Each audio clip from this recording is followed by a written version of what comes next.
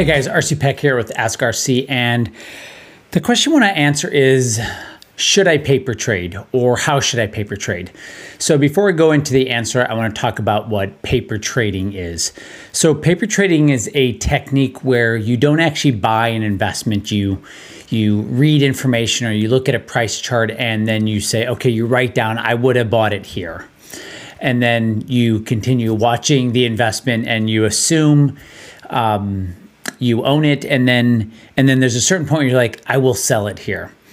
And this is a popular thing that people are taught. So most trading workshops, most people who have written trading books, they talk about this paper trading idea. And it is an absolutely horrible thing to do. It will hurt your investments. It will hurt your life. And I am 100% against paper trading. It is a very, very dangerous thing to do. And whenever I hear someone talk about it, especially if they have a trading course or a training course or any sort of course, I really question if they actually trade or invest themselves, because paper trading is horrible. It doesn't teach you anything.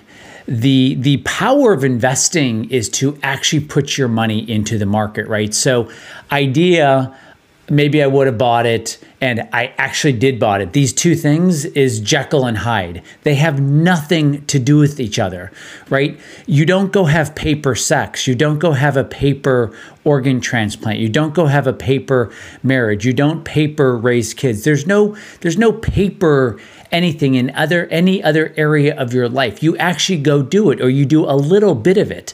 When people paper trade, it's not real. It's fake. It's a waste of time, right? You have to actually go buy a symbol, go in, log in. Maybe you get freaked out because there's a bid and ask. You're looking too much. You're worrying about perfection. You're worrying about getting hurt, and you don't buy.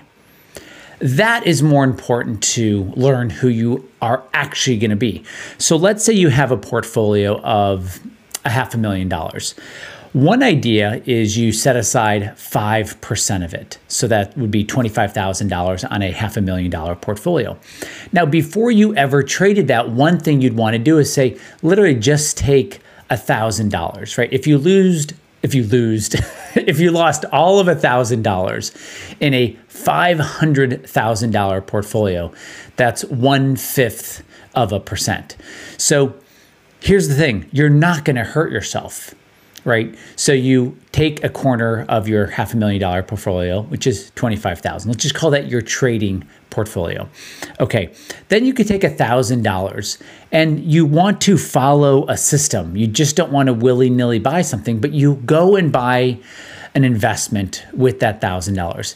That is going to teach you years more, decades more of information than if you would have pretended on a piece of paper to buy it.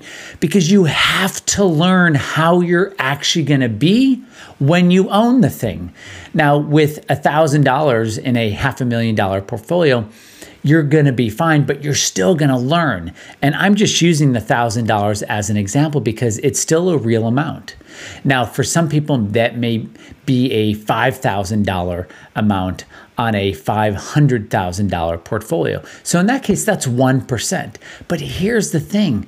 Go buy the thing even with $5,000. You could set, you could set a 25% trailing stop loss, which means you're only going to lose $1,250. So again, you're back to really protecting your downside. But this idea of simulating trading or simulating buying or simulating selling or simulating anything with investing, it is a huge mistake. You can't spend the money you make when you paper trade. When you lose, you don't have the same experience of losing, right? It's same thing like when you date. When you go out and you date and you want to meet that man or you want to meet that person, you actually need to go on dates and do it. You can't read about dating. You can't paper date. You actually have to go on dates and be like, oh, that's what a no looks like, or that's what a maybe looks like, right? You kind of have to build this gut biodome on how to kind of filter and understand who you might be attracted to. It's the same thing with investing. So the question is, should you paper trade? Absolutely not. Do not paper trade. It will hurt your future. Instead, allocate a small amount of your money, put it into a separate account, call it a get a new car account or go on a great vacation account. Identifying what you want to do it for is very important. But actually go buy with real money, and you can start with a small amount. This is so important, and so many people get this wrong. What's great about it is if you are a perfectionist, okay, now a perfectionist is an adult word for you don't want to get hurt. You're afraid of getting hurt by your mom or dad. I know that may sound weird if you're 40, 50, 60, or 70, but that's where perfectionism comes from. It comes from not wanting to get hurt, not wanting to be hurt. And the people we don't want to be hurt from is our parents, right? And so those emotional scars, even though they may be from 1, 2, 3, or 4, or 5 years old, we carry them. And so the reason why people want to paper trade and avoid actually investing is because they're so afraid of getting hurt.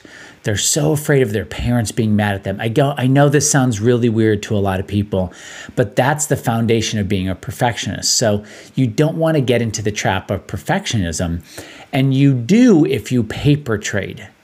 So actually invest money, watch, have an upside target, have a downside target. You will learn more from that $1,000 investment or that $5,000 investment, and put a trailing stop loss in of even 25%. And you're going to learn so much more, and you will not hurt yourself. Even losing 25% on $5,000 in a $500,000 portfolio is incredibly survivable. We're talking like 22 basis points. It wouldn't even register. But what you learn from putting that 1,000 in, or that 5,000 with a 25% trailing stop loss, you're going to learn so much about you. How did you act? How did you behave? Did you kick the dog and the cat when your position was down? Did you all of a sudden think you were king of the world or queen of the world when you were up 20, 30% and then you lost it again? That is the value of learning who you are when your money is in the market. And there's no reading you can do. There's no books you can learn about. There's no podcast. You actually have to put your money in. And then you have to learn, who are you really? This is a key problem with almost every training or trading or any sort of course out there that has to do with investing, whether it's books or courses, because it's literally wiring you to make a mistake. Thanks so much, guys. Again, this is RC Peck with Ask RC, and I will see you on the next video. Okay, bye, guys. Hey guys, thanks so much. If you love this video, you are absolutely gonna love our research service. Literally, it's 5 services in one. I think you're gonna love what those services are. Go ahead and click and check them out. All right, thanks.